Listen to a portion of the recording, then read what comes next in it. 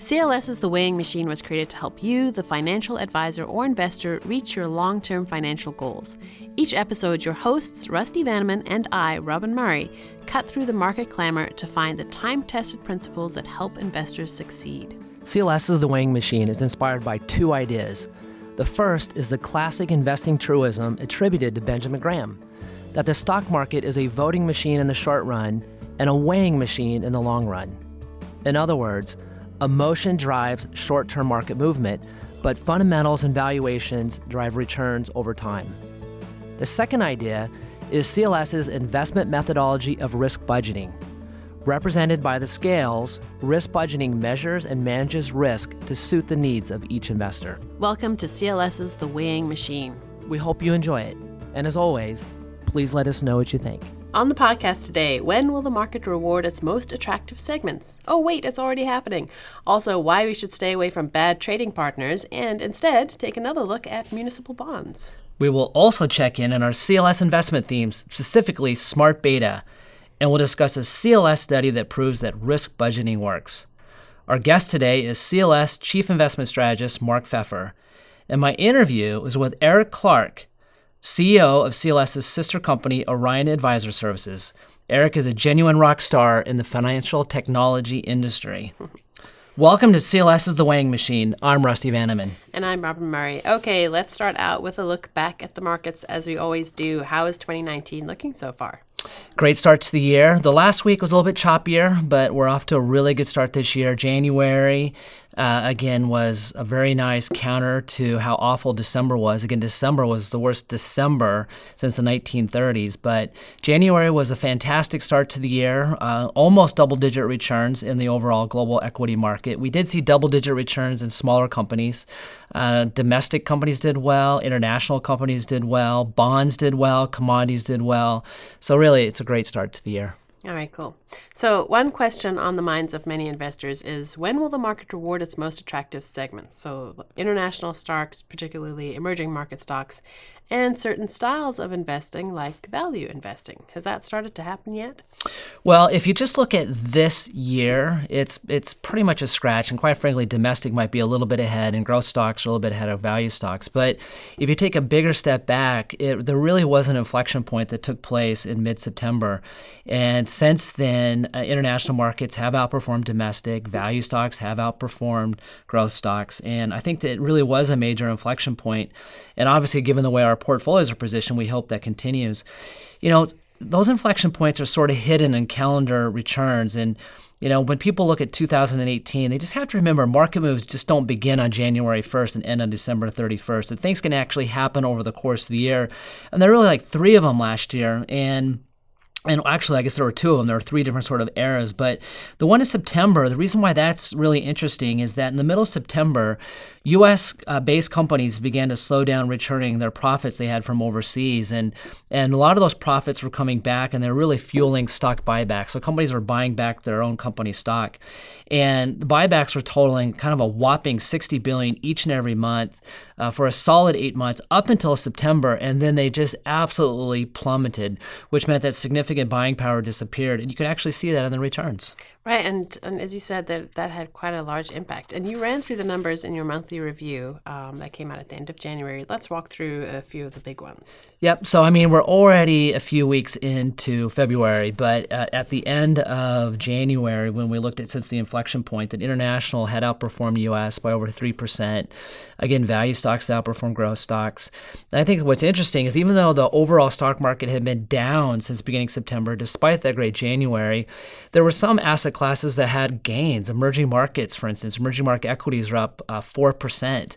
Real estate had a positive gain of 3%. Bonds are up 3%. So really during this time, it's been a period of really good relative performance for globally diversified portfolios. And we do expect that to continue. Okay, well, let's bring in our guest now, CLS's fixed income expert and chief investment strategist, Mark Pfeffer, calling in from New York. Mark, welcome to the show. Great to be here. So, Mark, in your weekly 3 that came out this week, you wrote about an area of the market that you're paying particular attention to at the moment, municipal bonds. Why should we care about munis? Yes, and I've written about this topic before. What I had discussed was that the fact that the new tax code has reduced marginal rates, so that makes municipal bonds a viable and relatively attractive investment for high net worth investors, especially for those like me that live in high state taxes in New York, looking to maximize deductions and minimize the taxable income. Muni bonds are not taxed at the federal level, and many are exempt from state and local taxes if you buy municipal bonds that are issued by that state. Historically as well, those bonds have been safer investments. That debt has been safer than debt issued by corporations. The default rates are actually much lower. Also, in 2018, municipal bonds followed Treasury rates upward and then back down as rates went back down at the latter part of 2018. When you look right now at the 10-year, which is currently yielding just above 265, the municipal ratio, that ratio of municipal bonds against treasuries, is right now about 83%, which historically is high, and more importantly, it's attractive. And if rates do rise, which we don't know if they will from here, revenues from these municipal issuers will also rise as well. And as well, they're a good source of income, and they belong to me in any diversified balanced portfolio. Okay, and you wrote your weekly three together with two other members of the team, junior investment research analyst Alec Liu and associate quantitative portfolio manager Jackson Lee. Alec's segment was about something that you'll appreciate, Mark, as a sports fan. He wrote about bad trading partners, and he used the example of the LA Lakers trying to trade for NBA superstar Anthony Davis and basically trying to pay way too much for him. And of course, he connected this to investing. We have a lot of sports analogies in our writing, but this one is really apt. Yes, and it's funny that you mentioned that because I refer to Alec and Jackson as the dream team, another sort of basketball analogy from the famous U.S. basketball team from a couple of decades ago. Yes, the Lakers were ready to sort of essentially trade half their roster, including the rights to future players in terms of draft picks, to land Davis.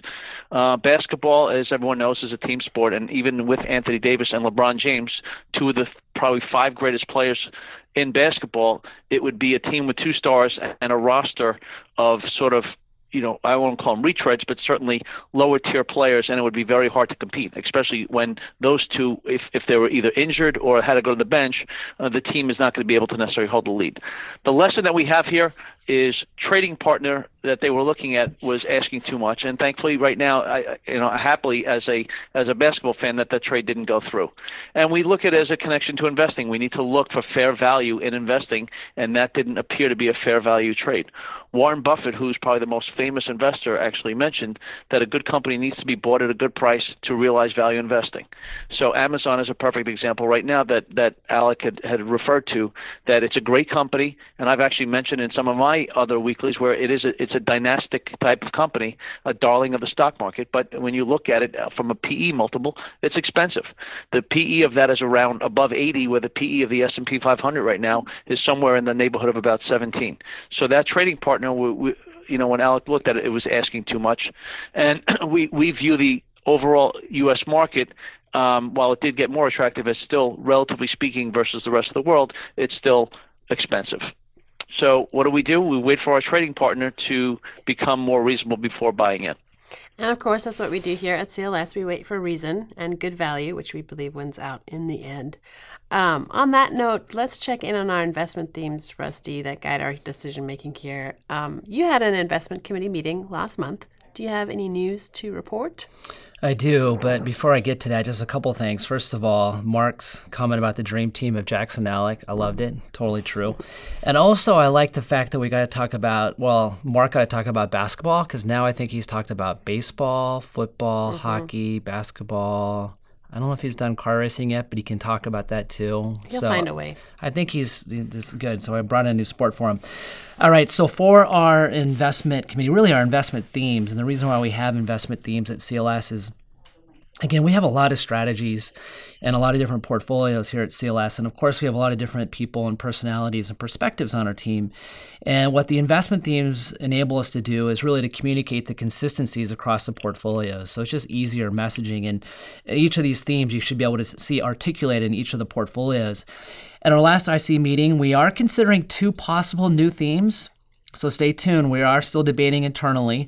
But currently our three themes, again, are, just do a quick review, is Be active. We believe that portfolio managers and investors do need to be active in their portfolio decisions and make adjustments based off of changing expected returns and risk within the marketplace. So that means using actively managed portfolios. It means using actively managed funds within those portfolios. The second thing is be smart, and that is we talk a lot about smart beta ETFs. We're one of the leading users of smart beta ETFs in the industry. Half of our portfolios are in smart beta on average. So that is what the Be Smart theme is about. And the last thing is be creative, and that just means we have to be creative in the way we diversify portfolios. Fixed income still makes a lot of sense, but it also means we can use alternatives and real assets such as commodities and real estate. And you highlighted Smart Beta in your monthly review. How did Smart Beta do for us last year? Well, I think it's mostly a good story. There is one offset to it, but the reason why it's mostly a good story is, first of all, in our quarterly reference guide, which is a great resource. You can go to clsinvest.com and find access to our quarterly reference guide. But one of the slides in it is we look at the 5 factors that we follow. And these are really the 5 big factors, return factors in investing. And in short, 2018 was yet another winning year for factor investing. 3 of the 5 factors outperformed, and the average of the 5 outperformed the market by more than 1%. So again, factor investing just gives you an edge. And it gives you an edge. I think in the last 20 plus years, factor investing the average factor has always worked in down markets. That doesn't mean it always will in the future, but there are reasons why it generally should do well. What did not do well last year is that small caps and value stocks did not work as well. But again, the bottom line is factor investing did well in another down year. So it was a good year for factor investing in general, but did we pick the right smart beta ETFs? This answer is mostly yes. I could just overwhelm you with great stats here, but I do have, again, the offset. So one, first of all, in general, at CLS, when you look at our holdings, our ETF holdings, did we pick the right ETFs? And you look at those ETFs and then compare them to how they perform relative to their peer groups, is our average ETF did outperform like nearly 2/3 of their peers. So that was good. And with the average return being well more than 1% in excess of the peer group average.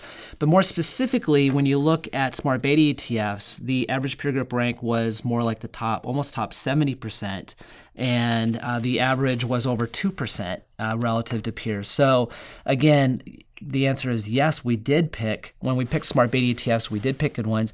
Now here's my offset, which I've talked about twice. So we talked about factor investing, that helped us. We talked about our security selection, that helped us. But it should be pointed out that the one factor we liked most of the 5 was value, and that did underperform. And then within the value factor, our ETF selections did slightly underperform. So it wasn't all peaches and cream, but mostly. But mostly, okay. All right, well, something else that guides our decision-making here is, of course, our risk budgeting methodology, which Jackson Lee wrote about in your weekly 3, Mark. As we said often on the show and in our various commentaries, we believe risk budgeting is the best approach to building balanced multi-asset portfolios. Jackson and his team conducted a study on the effectiveness of risk budgeting. What did he find?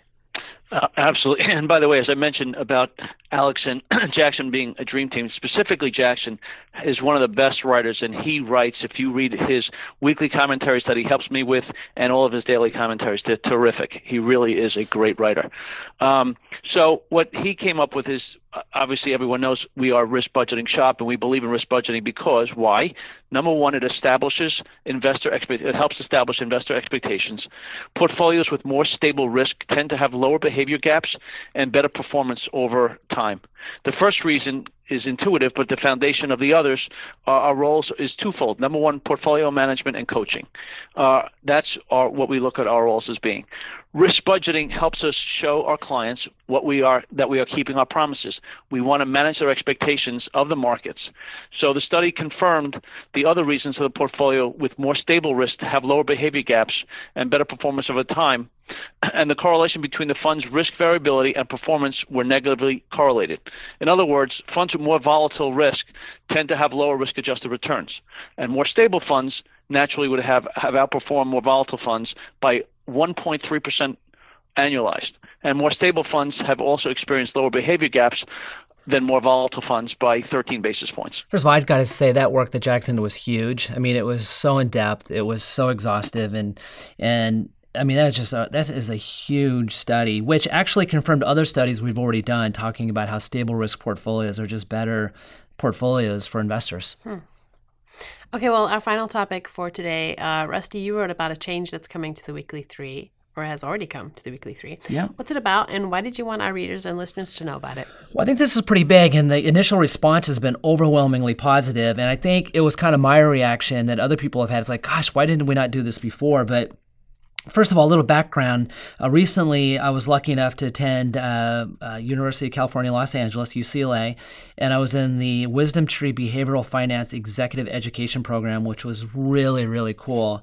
And anyway, one of the topics was talking about information design and how important it is and how it can impact behavior of the readers, and particularly investors. And so what we did on the Weekly 3, there's really two things I want to talk about. One is we reverse the columns in terms of the time frames we're looking at. So usually in a performance table, you'll see what the asset class is in the first column, and then you'll have the shorter term time frames, and as you move to the right, you'll get longer term. And that is pretty much an industry convention. But what we've done is flipped it around. And the reason why is that it puts the focus on the long term. And quite frankly, that represents us well because we're long-term investors, and it represents all the readers and our investors who we work with because they're also long-term investors. So it makes a lot of sense to think about, and it kind of takes away sort of that emotional reaction to some of the shorter-term numbers, which often causes people to change their investment programs, which happened obviously in the fourth quarter, not necessarily at CLS, because believe it or not, at CLS last year, despite being global, despite being a tough year, we had our best year for retaining clients since we've been measuring the numbers, which is phenomenal. I think there's a lot of reasons to go into that. That's probably worth another commentary.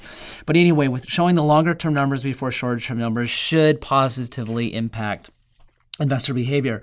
The second thing we did is the changing of the rows. And so in the rows, usually you put the stock market first, then followed by fixed income and alternatives. What we did is really investors, their most important job is to really beat the bank. You could just keep your money in the bank in a CD or just collecting interest, or you can take additional risk and get a higher return over time by investing. And so the job there is really beating the bank, not beating the market. And it's also having a return above and beyond inflation, really increasing your purchasing power, which again, if you just leave your money in the bank, it most likely is not going to grow in time, at least relative to inflation. So what we've done in terms of the performance reports is show cash in the top row and fixed income, and basically showing that investors, you're trying to beat the bank, and as a long-term investor, by investing in balanced portfolios which emphasize stock market exposure, that you should do better over time. So I think there's two really big changes, and again, the feedback has been great. And anybody listening, if you have additional feedback, please let me know. Cool. All right. Okay, well, that's going to do it for this portion of the podcast. We'll say goodbye to our guest. Mark, thanks for joining us on CLS's The Weighing Machine. Thanks again for having me. All right, and next up is Rusty's Q&A. So today he talks to Eric Clark, who's the CEO of CLS's sister company, Orion Advisor Services. Rusty, set this up for us. Well, when you're talking about Eric Clark, you really need some runway, talking about his bio. And I did talk about it a little bit. So again, he is the Chief Investment Officer. I just said Chief Investment. I'm Chief Executive Officer of Orion Advisor Services.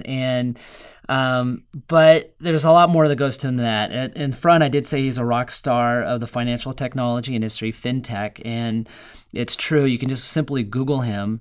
For instance, he recently in Investment News, one of the leading publications for industry, he was awarded one of the Innovator Awards, which only goes to a handful of people. And the list of people who have won this in the past are just huge names, and Eric is now part of that. The other thing about Eric, which is a unique perspective, is that he is a Clark. And remember, CLS, the C stands for Clark. His father, Patrick, started the firm. Eric's brother, Todd, ran CLS Investments for many years. So his perspective on CLS goes back to the very beginning. And this interview with him is just great. I mean, Eric is very energetic, very entrepreneurial, very smart, and I think we capture a little bit of this in the interview, and I look forward to having him in future interviews as well. All right, let's take a listen. Our guest today on CLS's The Weighing Machine is Eric Clark, Chief Executive Officer at Orion Advisory Services. Welcome, Eric. Thank you, Rusty. I'm excited to have an opportunity to spend some time with you this afternoon and exchange ideas. Heck yeah. So I'm excited to have you on here for so many different reasons. Your story about NorthStar, Orion, CLS, just the whole history. And of course, obviously we've got a really great thing going here with Orion and NorthStar. And just kind of talking about the culture, the chemistry, and just want to hear your thoughts on it. So first of all, we need the background. We need the history. So how did you get started at CLS, and then how Orion came out of that? Thanks. That's a great question, Rusty. I started out right out of graduate school as a wholesaler for CLS Investments in Northern California. And my wife and I moved out to San Francisco, and I had the opportunity out there to truly learn the business, really know and understand advisors.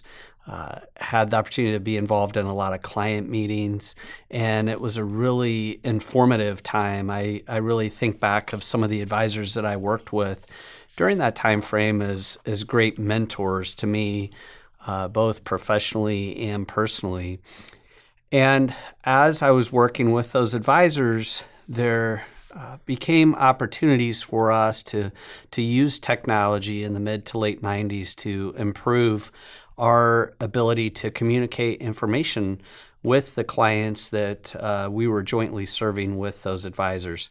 And over time, as I shared those ideas and feedback with our executive team, I was asked to come back and head up the operations and IT groups for CLS Investments, which meant that my wife and I needed to move from San Francisco to Omaha, Nebraska. And after a couple of conversations, we did eventually agree to do that. And as I was running the operational processing teams for CLS, it became apparent to me that we needed a better portfolio accounting solution, a better way for us to help support the growth of our rapidly growing RIA business. Yeah. And we couldn't find what we needed off the shelf. Quite frankly, we tried a couple of different solutions, and those solutions really didn't meet our needs as a fiduciary advisory firm. We weren't charging commissions for our services. We were charging asset-based fees. We were wanting to improve the level of reporting that we were sending out to the clients and to the advisors. We wanted to start exposing information on the web, making the portfolio investments more transparent. And because of that, just over 19 years ago now, nearly 20 years ago, we came up with a business plan and split the technology business off of the asset management business and created the company that today is Orion. Yep. So first of all, just backfilling a little bit. So how many years were you out in the field talking to advisors again? 2 years? 2 years, right out of grad school. And I spent 2 years in Northern California.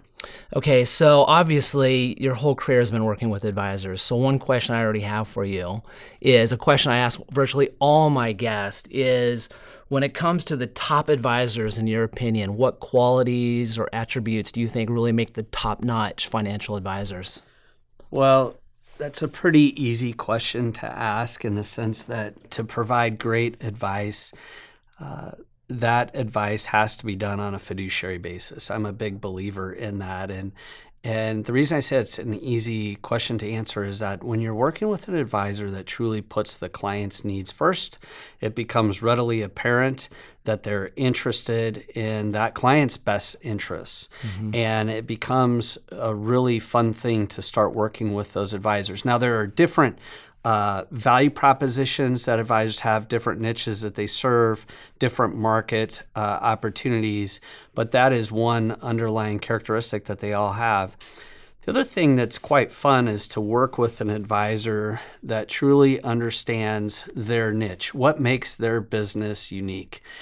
And when you're working with an advisor that has narrowly defined their target market, they have a very specific value proposition. Typically, the third characteristic that you see working with that advisor then is that they're growing rapidly, because it's very clear to their strategic partners and critical contacts, when to refer them business and prospects. Yeah, good stuff. All right, so that's a really cool story how Orion kind of came out of CLS. But an even cooler story is the story of how Orion has grown so much. So tell us about these 19 years. Well, we didn't start out growing very rapidly. We hit the market as a software as a service company in the early 2000s. And at first, most firms didn't want to outsource the portfolio accounting. They wanted to have software that they could install on their own servers inside of their own office. And quite honestly, it was on premise.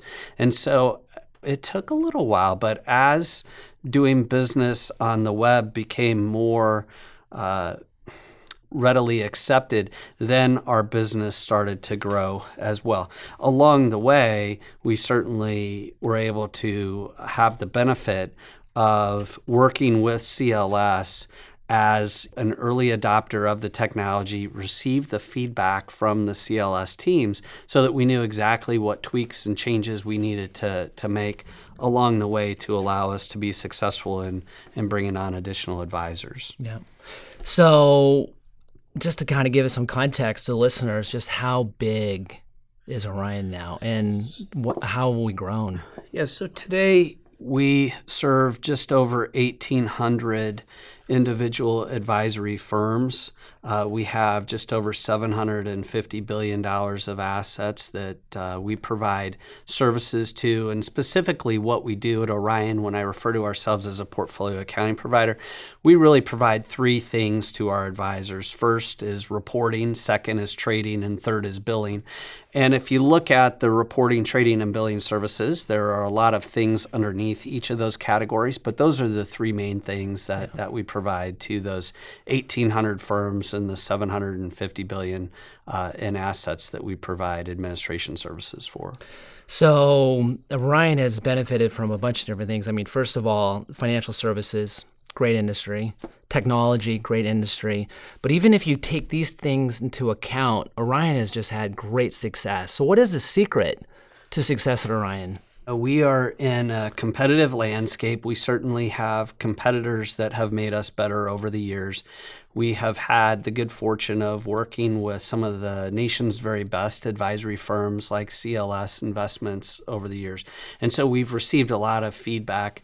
And we have really done three things as culturally as an organization that have allowed us to be successful over the years and hopefully win more than our fair share of opportunities that are out there. First is that we are in the tech business, so we are innovative. We have to be innovative. We don't want to become a firm like Blockbuster Video or BlackBerry. We want to make sure that our technology isn't just helpful to our advisors and their clients today, but we're positioning and future-proofing our business, if you will. And to future-proof our business, we have to it brings me to our second thing that we like to do at Orion, and that is disrupt. We like to disrupt our status quo, the way that we do things and the way that our advisors do things. We always want to challenge that to make sure that we're doing things in the best manner possible. And I'm a big believer that if we're not willing to disrupt our own business, somebody else certainly will, either an existing competitor that's in the landscape today or a competitor that will be a startup. So as we innovate and disrupt our own business model, we believe that brings us to our third characteristic or factor of our success, and that's winning. We love to win at Orion. We love it when our advisors win, and we love when their investors win. Yeah.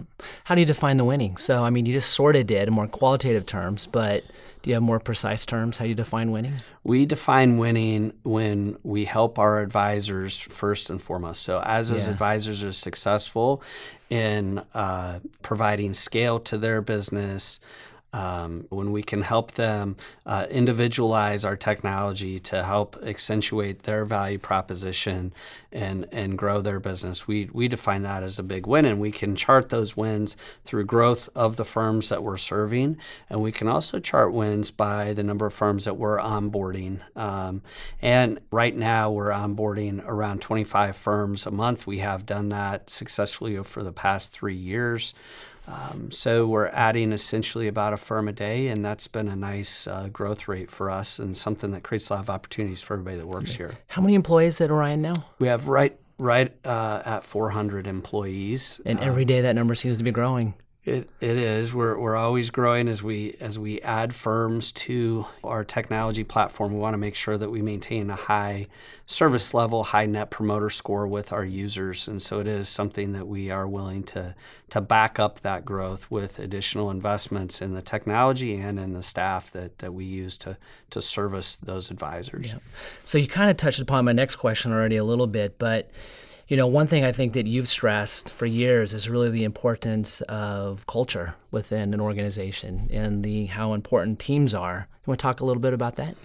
Yeah, I don't believe you can have an innovative company without having innovative culture. Innovation is not an individual sport, it's a team sport. So we have to make sure that our entire team understands the importance of innovation. I always tell our new hires, look, when you come on board here, it's exciting to be involved in a tech business. It's exciting that we're innovating. But what that means for you on a personal basis is that you've got to be willing to change. And the way that you're doing things today when you get started with us is not the way that you're going to be doing things 6 to 9 months from now. So we want you to be able to readily accept and adapt to those changes as we put them to you, and please come back to us with changes that you suggest that of things that we can be doing differently as a business. So innovation is exciting until sometimes innovation impacts us on a very personal basis. And then we've got to remember, okay, this is why I'm being asked to change. This is why we're going to be doing things differently in the future. Yeah. All right. So before I ask you a couple industry questions, just kind of like talking about Orion a little more, there's just so much going on at Orion. What are you most excited about moving forward with Orion and the whole organization? As I look at the marketplace and the advisors that we serve, I could not be more excited about the fiduciary advisor space right now. It's the winning category, if you will, as far as financial services go. And the need to serve investors as a fiduciary is something that the regulators have latched onto, and it's definitely where the puck is going, so to speak. And so it's exciting to be in that space because we're the beneficiary of a lot of disruption that's taking place in the industry. A lot of advisors are questioning their need to have an affiliation with a household brand name. They're questioning their need to have an affiliation with a brokerage firm and the FINRA regulations. They're in essence saying, gosh, maybe a cleaner structure for me would be to just be regulated by the SEC. And what are the opportunities that provides to me and my clients? And we're really supporting those advisors as they make those decisions to go independent. And it's a pretty exciting thing. I love working with entrepreneurs, and these independent advisors are absolute entrepreneurs, and they're just talking to us, at the early stages, obviously, about forming their business and going out on their own oftentimes, breaking away, if you will, and those are exciting things to be involved in. Cool.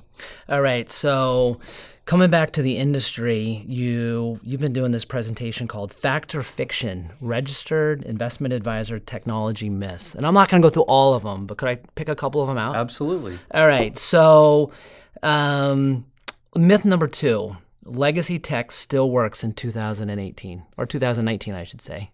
That, I think, is a myth. And the reason I think that's a myth is that a couple of things have happened in the world around us that have changed the thought that legacy tech can be used to serve clients.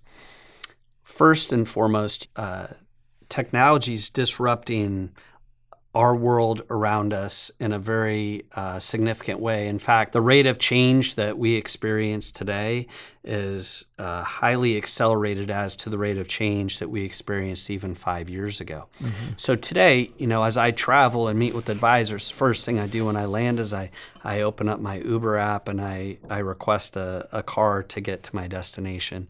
The experience is good. I'm expecting that the car and the driver show up. I'm expecting to have a good payment process in place. I'm expecting to be able to chart my ride, see where we're at, see when I'm going to arrive. I can share where I'm at with my wife or anybody else that might wonder what I'm doing. Yep. And that's a very different experience than hopping in a cab, not having a clue if you're going in the right direction.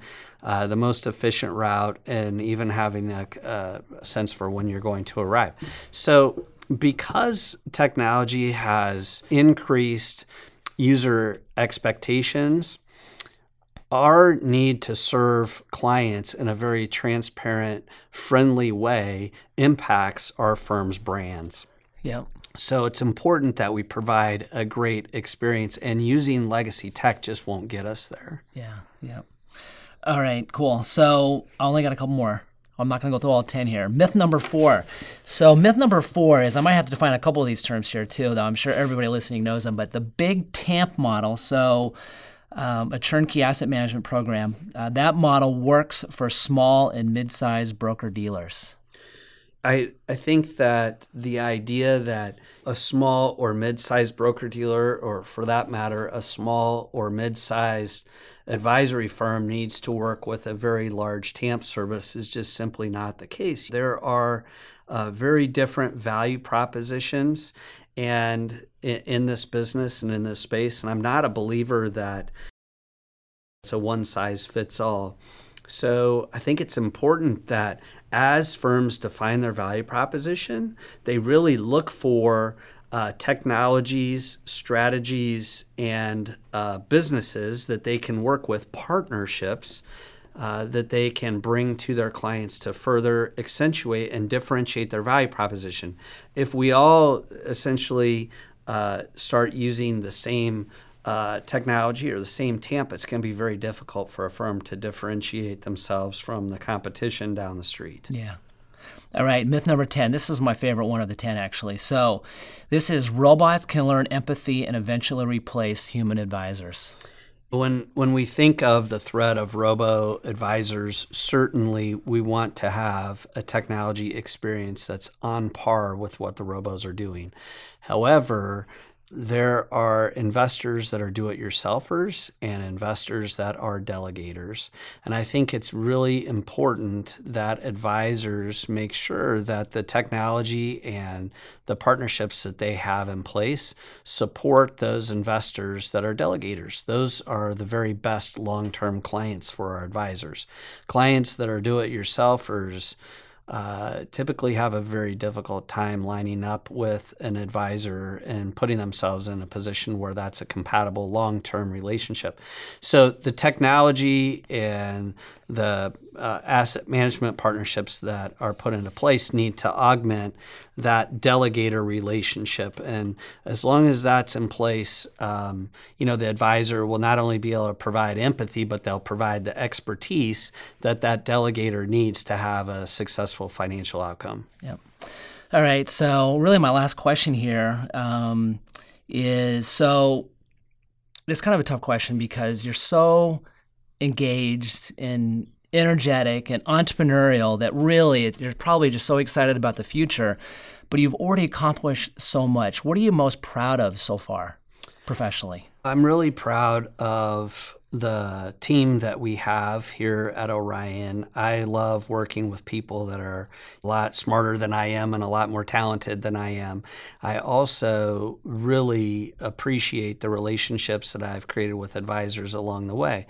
And those advisors that we do business with have become some of my closest personal relationships that I have, and I really thoroughly enjoy and appreciate this industry and for the opportunities that it's given to me. And I am especially excited about how technology can free up even more time and create more scale for our advisors in the future, because they're going to be able to, in turn, then help more investors that need and want their help. Cool. Well, Eric, this has been great. I look forward to hopefully making you a semi-regular guest on the weighing machine, down the months down the road, I'm not making you guarantee anything at this point. But any closing words for us right now? No, I appreciate the opportunity to be on the podcast, Rusty. It's an honor to work with you and to be on the show today. Awesome. Thanks, Eric. Thank you.